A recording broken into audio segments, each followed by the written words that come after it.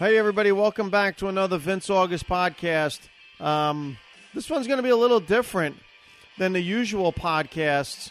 One, it's going to be shorter. Not a lot of topics to cover this week. Two, I'm going to be covering areas of pop culture as we have a fiasco going on over at ABC. Staying with ABC, I'm going to talk about a recent experience I had in Walt Disney World. But we are going to start with something that happened in the NBA. And if you're not a sports fan, this is not so much about sports per se as it is just pop culture in general and the United States and America and how we just turn athletes into just icons. And I really scratch my head on how we pick and choose this. So for dating purposes, today is April 22nd, 2016. Last week, Kobe Bryant on Wednesday, April, I guess that was the 13th, had his final game in the NBA. And the outpouring of emotion for this guy around the league and by people in general, to me, was so over the top, so ridiculous that I was like, wow, where are we as a nation where this is one of our heroes? I was blown away by how big of a deal they made this retirement. I didn't watch the game. I had zero interest in watching the game. And there's a couple ways to look at this thing. First of all, let's take Kobe Bryant, the athlete. Was he a great basketball player? Absolutely. When you look at the history of the NBA, you know, he falls in somewhere near the top. I don't think he's top 10. I don't think he's close to top 10. But listen, even if he's top 20, you know, when you consider the fact that you're in the top 20 of a sport that's nearly 100 years old, that's pretty amazing. So I'll give him that. But, you know, he doesn't come close to the guys that are at the very, very top. I'm sorry, he's not Michael Jordan. He's not Magic Johnson. He's no Larry Bird. Tim Duncan, who's played his career at the same time as Kobe.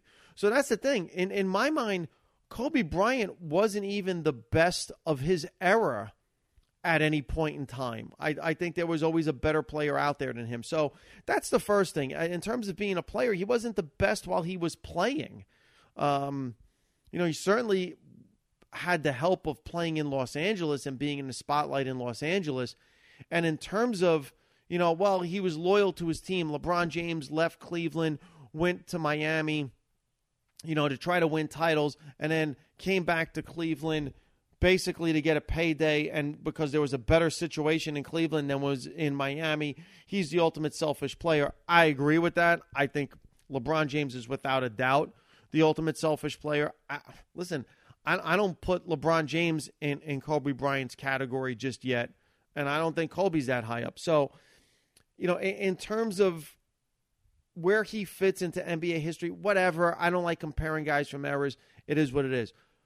But when I look at Kobe Bryant as a person, here's the thing that stands out to me.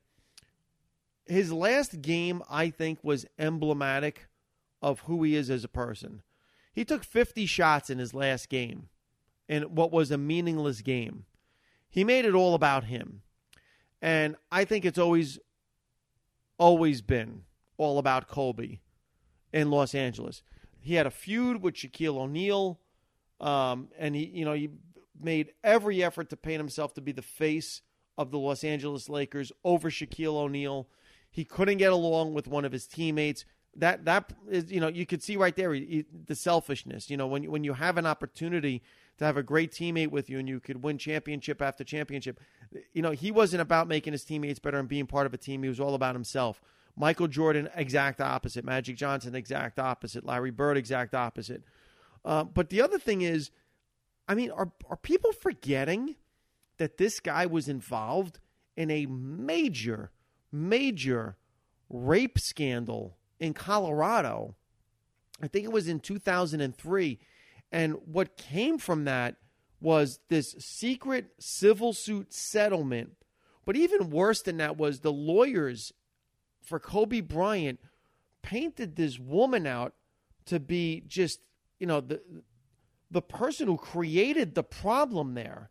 I mean, talk about, taking a victim and making them really the catalyst of a situation. It was absolutely crazy what happened with that whole thing. And I think about athletes and how we pick and choose, what makes an athlete bad and should be shunned forever, and then how we forgive other athletes. I mean, you look at Michael Vick. Michael Vick owned the house where one of the people, I guess, that was living in the house was running this dogfighting ring. I don't know that Michael Vick was ever directly tied to the dogfighting. Now, you're talking to an animal lover. The only tattoo on my body is a paw print of my last dog. I am an animal lover to the nth degree. In fact, I don't eat meat. I've limited my diet to mainly fish, chicken, turkey. I won't eat any other type of animal. I'm not full vegetarian, obviously, but if you talk to a vegetarian, you talk to people, they say, you know what, Vin, better to do what you're doing than just not caring. So I'm an animal lover. And when I compare what Michael Vick did and giving permission to use his house for dogfighting, and Kobe Bryant accused of raping a young girl and then making himself out to be like it wasn't his fault, and somehow this girl who was a victim in that situation was the catalyst or whatever. I mean, how do you separate the two? Where do we start drawing lines? And then you take Lance Armstrong, who was, drug doping, blood doping, and using drugs to enhance his performance as a bike racer, when everybody was doing it. Is that worse than a sexual assault accusation? It's weird how we draw lines and say, well, we forgive you, but not you. I mean, Mike Tyson went to jail on a rape that, listen, I followed the case and I kind of scratched my head listening to the facts of the case and how it was presented. And, Mike Tyson did his time, has got out. We've seen him in a couple Hangover movies. He's been on Broadway. Seems to be forgiven for a rape. Mike Vick with dogfighting simply won't be forgiven. Lance Armstrong with blood doping, cheating, and lying in a sport where it seemed like everybody was cheating and lying, not forgiven. Pete Rose, bet on his own team, not forgiven by the Baseball Hall of Fame. It's just a really weird moral criteria that we use for different athletes, and I can't figure out for the life of me why we choose to forgive some over others. There's a ton of them out there that have been in trouble for different things. For some reason, Kobe Bryant got a pass. I don't know how or why, and a lot of the athletes I just named didn't or never will. Then you have athletes that when they do make an accusation, like Peyton Manning right now is under all kinds of accusations for potential performance-enhancing drugs and being involved in some type of weird, stuff back in his days at Tennessee, half of his lifetime ago. And it's almost always dismissed with a guy like Peyton Manning. For some reason, we need to protect the brand that is Peyton Manning.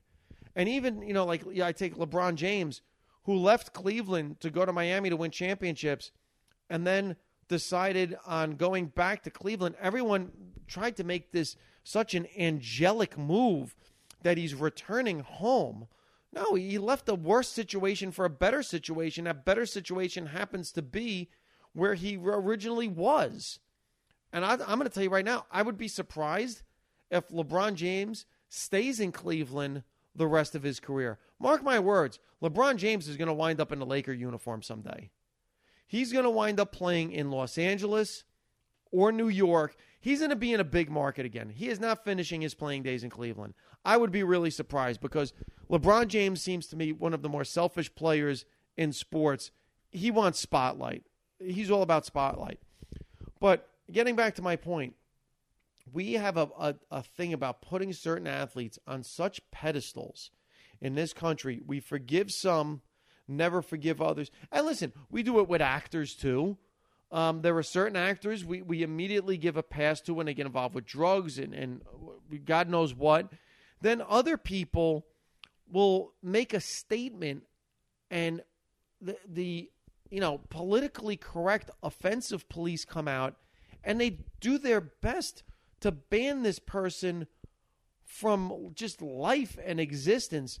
I mean, Mel Gibson, God, he made some horrific statements about Jewish people and, went on these phone call rants with his ex-girlfriend or ex-wife or whatever it was that he was with.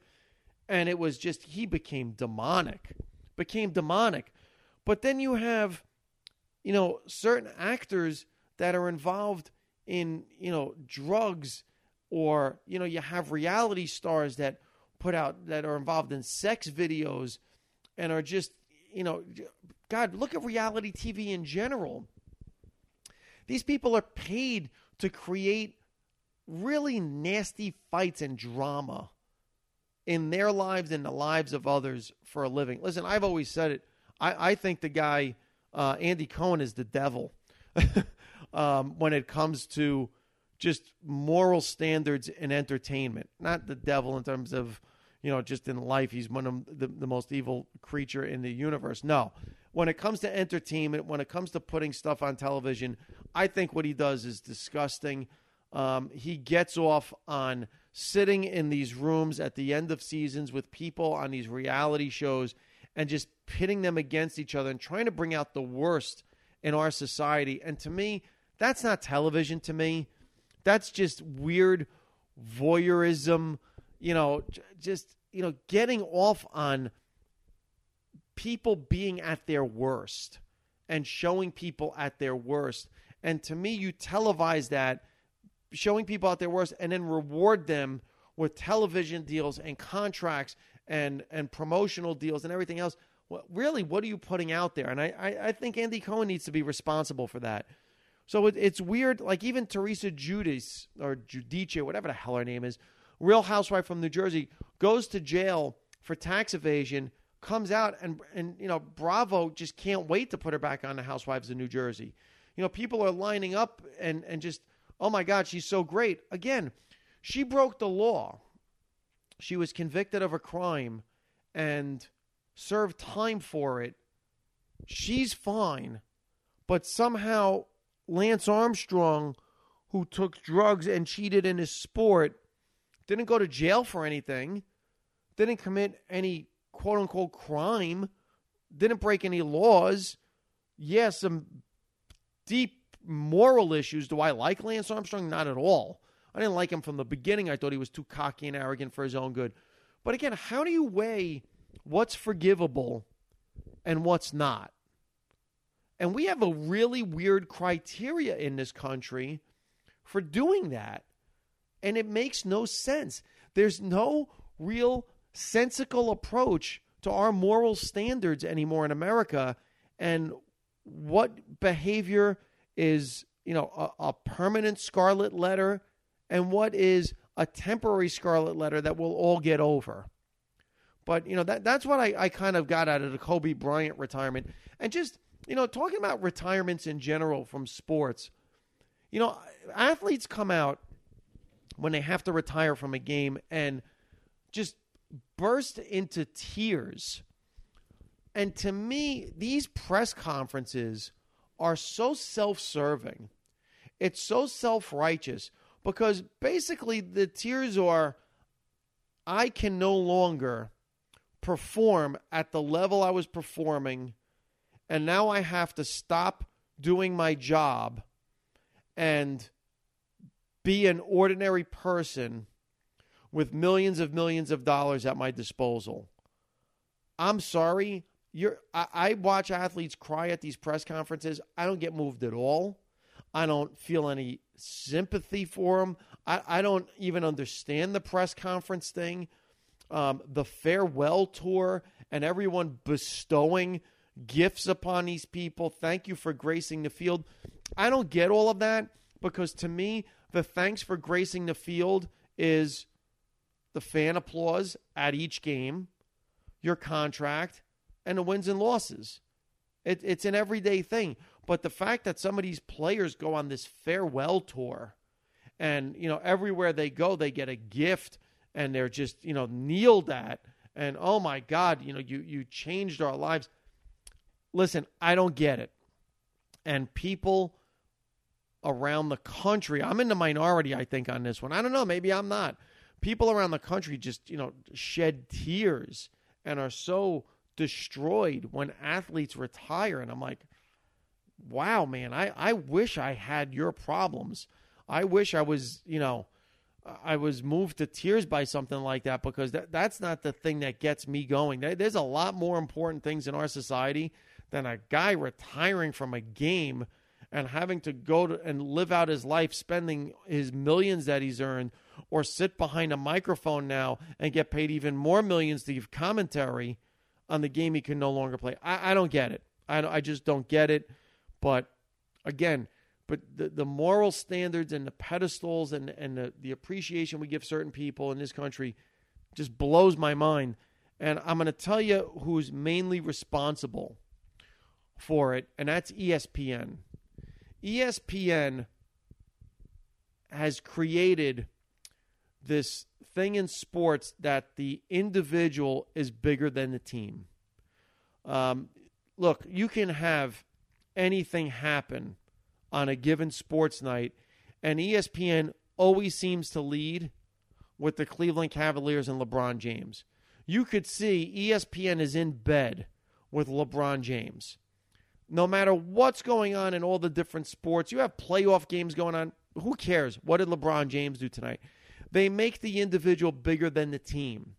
And I think that that's really damaging from the pros all the way down to kids playing in schoolyards, any organized sport, and everything else, because ultimately what they're seeing is the individual is more important than the team. And I really blame ESPN for doing that. ESPN, I think, was the main catalyst in taking individuals from teams and making them more important than the team itself. And it's a shame that it's become that, because it used to be the name on the front of the jersey was more important than the name on the back of the jersey. That's not the case anymore. It simply isn't.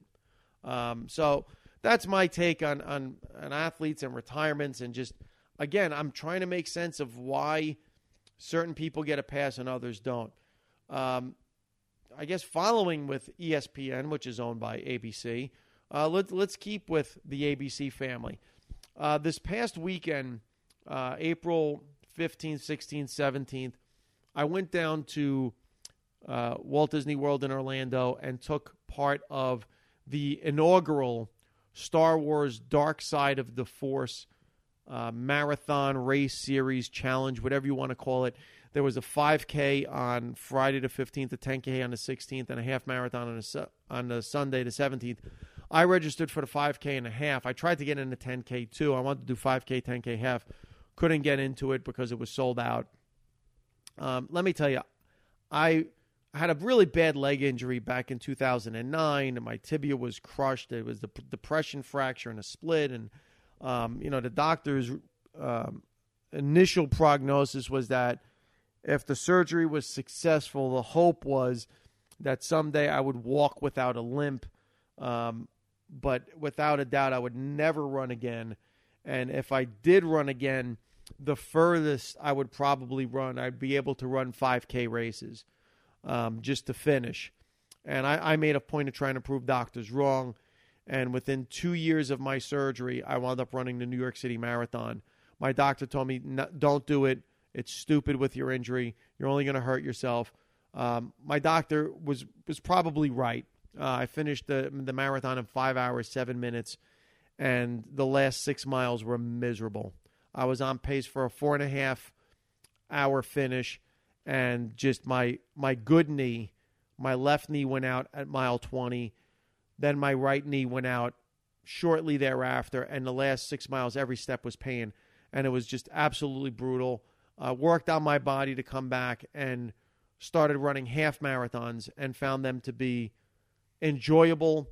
And at the end of the difference between running a half marathon and a full marathon for me is at the end of a marathon, you're done for 2 weeks. Or at least I am. I should say me, because there are people out there that can run marathons just seemingly every day and have no issues. For me, from my injuries, I have herniated discs in my back. I have a reconstructed right leg.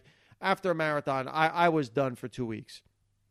After a half marathon, you feel like a human being. In fact, I did the 5K on Friday morning. We spent the day at Universal. We kind of took it easy on Saturday. We walked around Disney Springs. Sunday, did the half marathon. There was 5 of us. And later that day, we did Epcot. We did Magic Kingdom. I mean, on my Fitbit, I wound up registering over 40,000 steps, almost 21 miles or whatever it was. So that's the great thing about doing a half marathon. You feel like a human being afterwards. But getting back to my point, Disney does something with these races that is really, really great. My fiance, who had never run over 9 miles in her life, I enlisted her for this thing, and she was scared to death that she wasn't going to finish. They were going to take her off the course because you have to finish within a certain amount of time. She wound up running this half marathon, and she said to me afterwards, I never turned my iPod on. She said there was so much fun. The sights, the sounds was really incredible.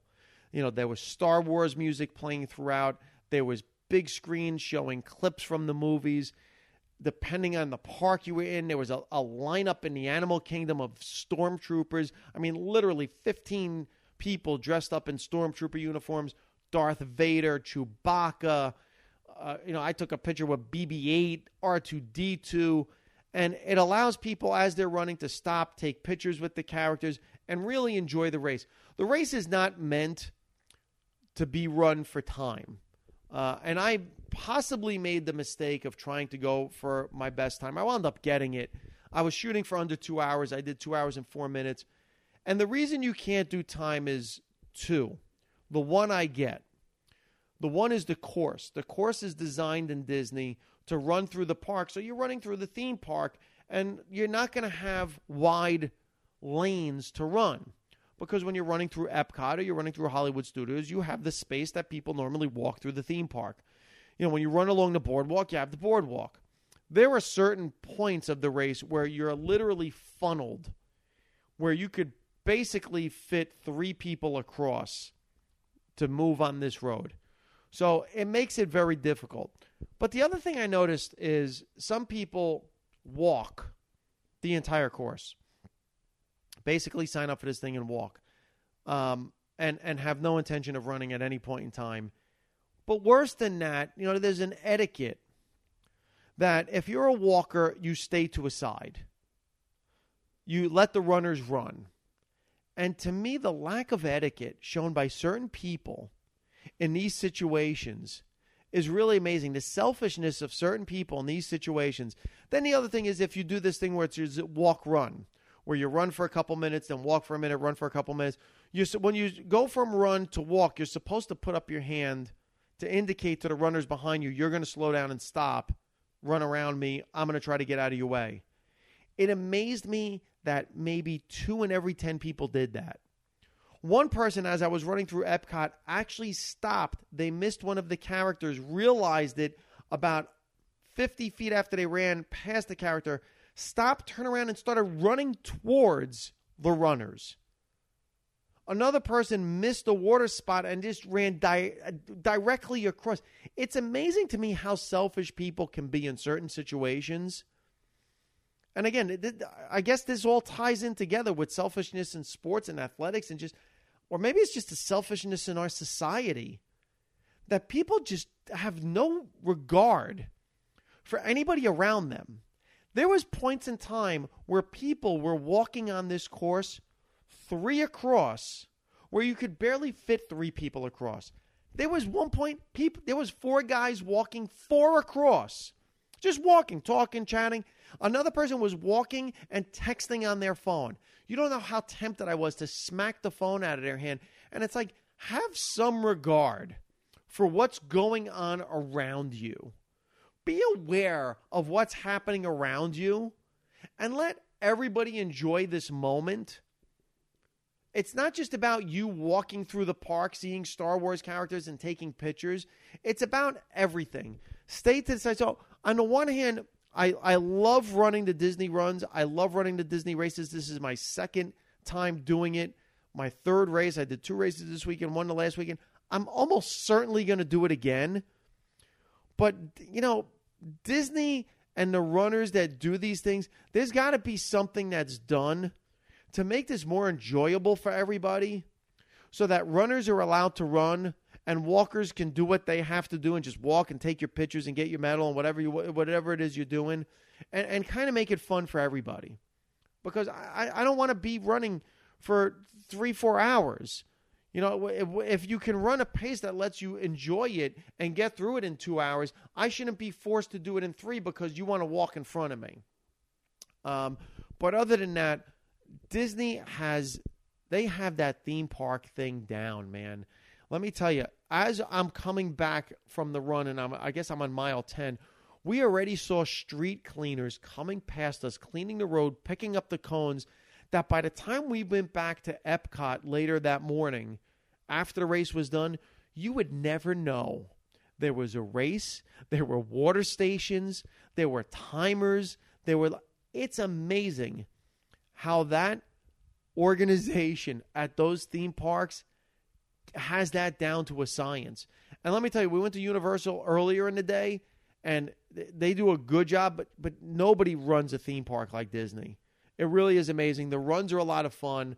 If you're interested in doing a Disney run, and if you've never done it, it's a really enjoyable run. You're not going to do it for time. Get time out of your head, but it's a fun thing to do. We went down there. It was a group of us. It was a family. So much fun. Last thing, and look, this whole thing is about ABC. It seems like this whole podcast is about ABC. Last thing I want to hit is there is an absolute disaster going on with Kelly and Michael. There's a morning show, if you don't know, on ABC that's taped live in New York, or it's live to tape. I'm not even sure. At ABC Studios, right on 66th, 67th and Columbus, that area there, near Lincoln Center. And it's Kelly Ripa and Michael Strahan. Kelly Ripa was a soap opera actress, grew up in New Jersey. I want to say she's about 45 years old. So she had her soap opera fame and eventually took the chair from, what's her name, with Regis Philbin, Kathy Lee. It was Regis and Kathy Lee. Kelly Ripa takes the chair from Kathy Lee, and it becomes Regis and Kelly, which was a very weird chemistry because you had this really older guy and then this young blonde, and there were moments where like Kelly would do this thing to create this sexual tension, and it was really weird and awkward. And then eventually, Regis retired, and apparently, from what I've been reading this week, Kelly Ripa seems to be taking credit for bringing Michael Strahan on board. I mean, the sources are making it clear that she wants it to be known she stuck out her neck to get Michael Strahan on the show. I don't know what the dealings were, but basically what this show is 2 people sit at a table, drink coffee in the morning. They talk about pop culture. They talk about their lives, the night events, what they did last night. Celebrities being celebrities, and here's my life and how awesome it is, or, oh my God, listen to the struggles I had yesterday when, I had my nanny have to drop off my kid, and, it's out of touch with reality and what most of us deal with. And then what they normally do is interview some celebrity who's coming in and promoting something, and that's the show. And it's, just, I don't know, inane talk, nothing earth-shattering. It's certainly not Jon Stewart's Daily Show. It's not John Oliver. You're not coming away with any important information from these shows. It is pure pop culture, celebrity chat. they're not curing the world of any evils, believe me. So this is what this show is. Michael Strahan played for the New York Giants for years, and for the last 4 years has been making his way into the talk circuit. I mean, he was a commentator for Fox Sports, for the Sunday football games, eventually wound up on Good Morning America, and then, sat in the chair. And Kelly Ripa and Michael Strahan eventually got this show together. Now, I'm going to tell you right now, I barely watched when it was Regis and Kathy Lee. I certainly didn't watch much at all when it was Regis and Kelly. I started to try to watch when it became Kelly and Michael for the simple fact that I felt, Michael Strahan, close to my age, 40 years old. Kelly's my age, 46 years old. Maybe this will be, or 45 years old. Maybe this will be something that would appeal to me because now you have two people there in the same age demographic as me. Let me give this a shot. In my opinion, this is just my opinion, this is my critique. The show was unwatchable. There was no chemistry between these two people whatsoever. You could see they're two people from two completely different backgrounds. The stories they would come in, their personal reflections had nothing to do with one another. I'm not a fan of Kelly Ripa. She does nothing to entertain me. Michael Strahan, just the show, in my opinion, didn't work. But that's just me. That's me as, a 46-year-old Caucasian male flipping through the channels. That's not going to work for me. And if you say, well, what does work for me? Again, I would watch The Daily Show. I would watch, John Oliver. I watch a lot of the talking heads, on different shows. I flip them on and off depending. I'm not, I wouldn't say I'm have to watch this type of show, talk show person. But, take it for what it's worth. I just find that type of pop culture chatter to be just mindless, and I don't get into it. This show didn't work for me. Didn't work for me at all. Well, this week, Michael Strahan announces on Wednesday that he's going to leave the show and join Good Morning America. Apparently, Good Morning America is the cash cow for ABC. And Michael Strahan, I guess when he did appear on the show and started to become a member of the show again more recently and split his time between Good Morning America and Live with Kelly and Michael, it bumped up the ratings. Well, when you have a cash cow, you got to bump up the ratings. You got to do it. So ABC, in my mind, moved Michael over to Good Morning America. Kelly Ripa was left in the dark on this thing, and I guess when she found out, she went insane. She hasn't been back on the show since. She just didn't show up for work Wednesday, Thursday. She has vacation day Friday, and she's going to be off on Monday on another vacation day that she already had planned. And there's talk about her not going back until Michael's gone. And now you're hearing talk that they're going to move this show from its 9 o'clock slot to either 10 o'clock to let Good Morning America run another hour, because, again, this is their cash cow, or move it to 2 o'clock. Okay. Why, Vince August, are you spewing all of this information on this podcast? The reason I'm saying this is, in the entertainment industry, and this is in keeping really with what this podcast is about, your celebrity status as an athlete, Kobe Bryant, who just retired, as a TV personality, Kelly Ripa, you are really at the mercy of the machine. And once the machine either is done with you or doesn't need you anymore, you will get shut out of it completely. And, I know these people have made millions of dollars, and Kelly Ripa is probably fine. She probably has enough money to live out her life and not have to worry about ever being on TV again. But trust me, these people, their egos are all about being on TV. Their egos are all about how important they are to the network, how much their fans love them. Not even how much they love their job. No, it's not about I love my job. It's about people love me. and you need to have me on the air because people will just die without me on the air. And that's not the case. And this goes across the board for everybody. The worst thing you could do in life is take yourself to be too serious or too self-important, because everybody is replaceable. And it shocks me to see the reaction of Kelly Ripa to this guy leaving and being moved from her show to another show. And everything I'm reading online is how they haven't been getting along anyway. And it shocks me that a person who's working on a show, you work on TV, you talk about pop culture, they're replacing your co-host eventually with another co-host, and you're angry that you weren't consulted about this whole thing. Yeah, listen, it was probably a crappy thing for ABC to do, but in the end, you're getting paid millions of dollars to talk to celebrities, talk about what you did last night, and chit-chat about stuff in the news, and you're going to throw a temper tantrum and not show up for work because your co-host is taking another job? People like this should know what it is to work in the real world. People like this should know what it's like to be an attorney, an accountant, a barista at Starbucks, a stock boy at any department store, a clerk. You name the job.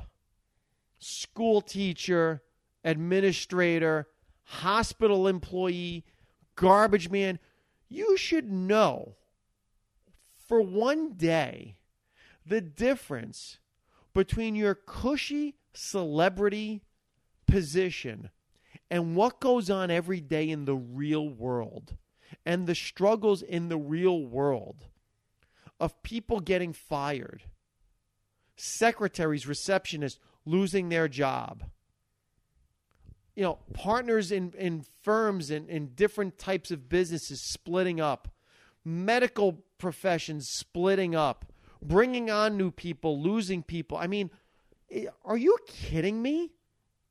That she's throwing a temper tantrum and is just disgusted with the company that's made her a multi-million. You're a pawn. You're a replaceable part on this huge machine. You don't think you could be replaced? You sit in a chair and talk to famous people and basically sit there and try to be cute and likable. I hate to break it to you, Kelly. There's a lot of people that can do that job. Just in the entertainment industry alone, you have to understand, our business isn't what it used to be. In the 70s, 80s, and maybe the early part of the 90s, you would perform in shows as a stand-up comedian. You'd try to audition for different parts, and a manager would try to get you jobs, and you would build your career along the way, and you would attach yourself to an agent who tried to get you bigger jobs, and they would create this brand that is you, and slowly but surely you'd find yourself in bigger parts and bigger parts and bigger parts, like a Denzel Washington who just had small parts, and eventually you get a starring role and stuff.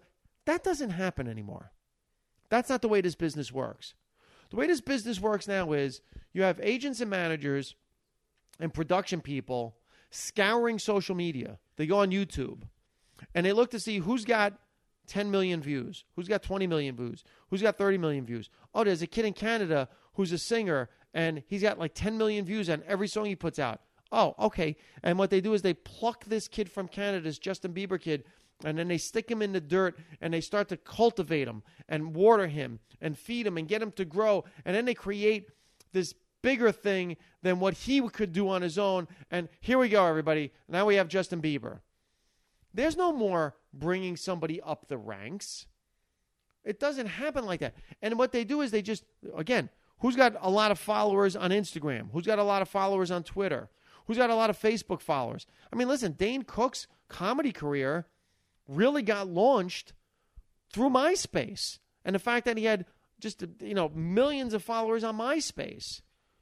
So times have changed, and people are so replaceable in the entertainment industry. They can make or break you in a second. Just be thankful for what you have. I mean, are you serious? She's going to throw a tantrum over the fact that my co-host is leaving and didn't give me notice. How many people get fired every week? And people in the office, you got to go in the next day. You got to go to work. This whole thing is blowing my mind. And listen, Michael Strahan tried to be classy about the whole thing and started saying how great it was to be a part of the show. And he thanked Kelly. Really gracious, doing the right thing. Why? Because he's a company guy. And he's saying, hey, listen, I got to be the company guy. I got to do what's right here. These people are giving me employment. I'm no longer the football player who's on TV every Sunday. I'm no longer Kobe Bryant. I had to retire. And now I want to still be relevant. I don't want to cry when I retire because I'm no longer in the spotlight. So I create this other thing so I can continue to be in the spotlight. And you know what? I'm going to be grateful for it every day because I know I could be Kobe Bryant crying. I could be Peyton Manning crying on how sad it is to leave the sport. And no one will ever know me again. I'll become irrelevant, which is the worst thing that can happen in the lives of these people. So maybe that's the whole tie-in to what this show is. It's about relevancy, how we make people relevant, how people try to keep themselves relevant, how when all of a sudden your relevancy in the public eye fades, it becomes this heartbreaking moment for you and somehow for people around you. I don't know. I don't know why people cry when other athletes retire. But to me, it's just a microcosm of this constant self-importance in our society. You know what? Be part of something bigger. Don't always make it about you. Make it about the fact that you're lucky to be part of a show. One person's leaving from the show. One person's retiring from the team. Make it about something bigger. I don't know. Maybe I just ranted. I thought this was going to be a short podcast. I wound up babbling for 42 minutes. Jesus, I don't shut up for a minute, do I? Hope you guys enjoyed this one. Something different, a little bit more pop culture. Hopefully we won't have any tragedies to talk about, but hopefully we'll have some fun stuff happen in the news next week, and I could go off on that. Hey, guys, thanks for listening. Another Vince August podcast in the books.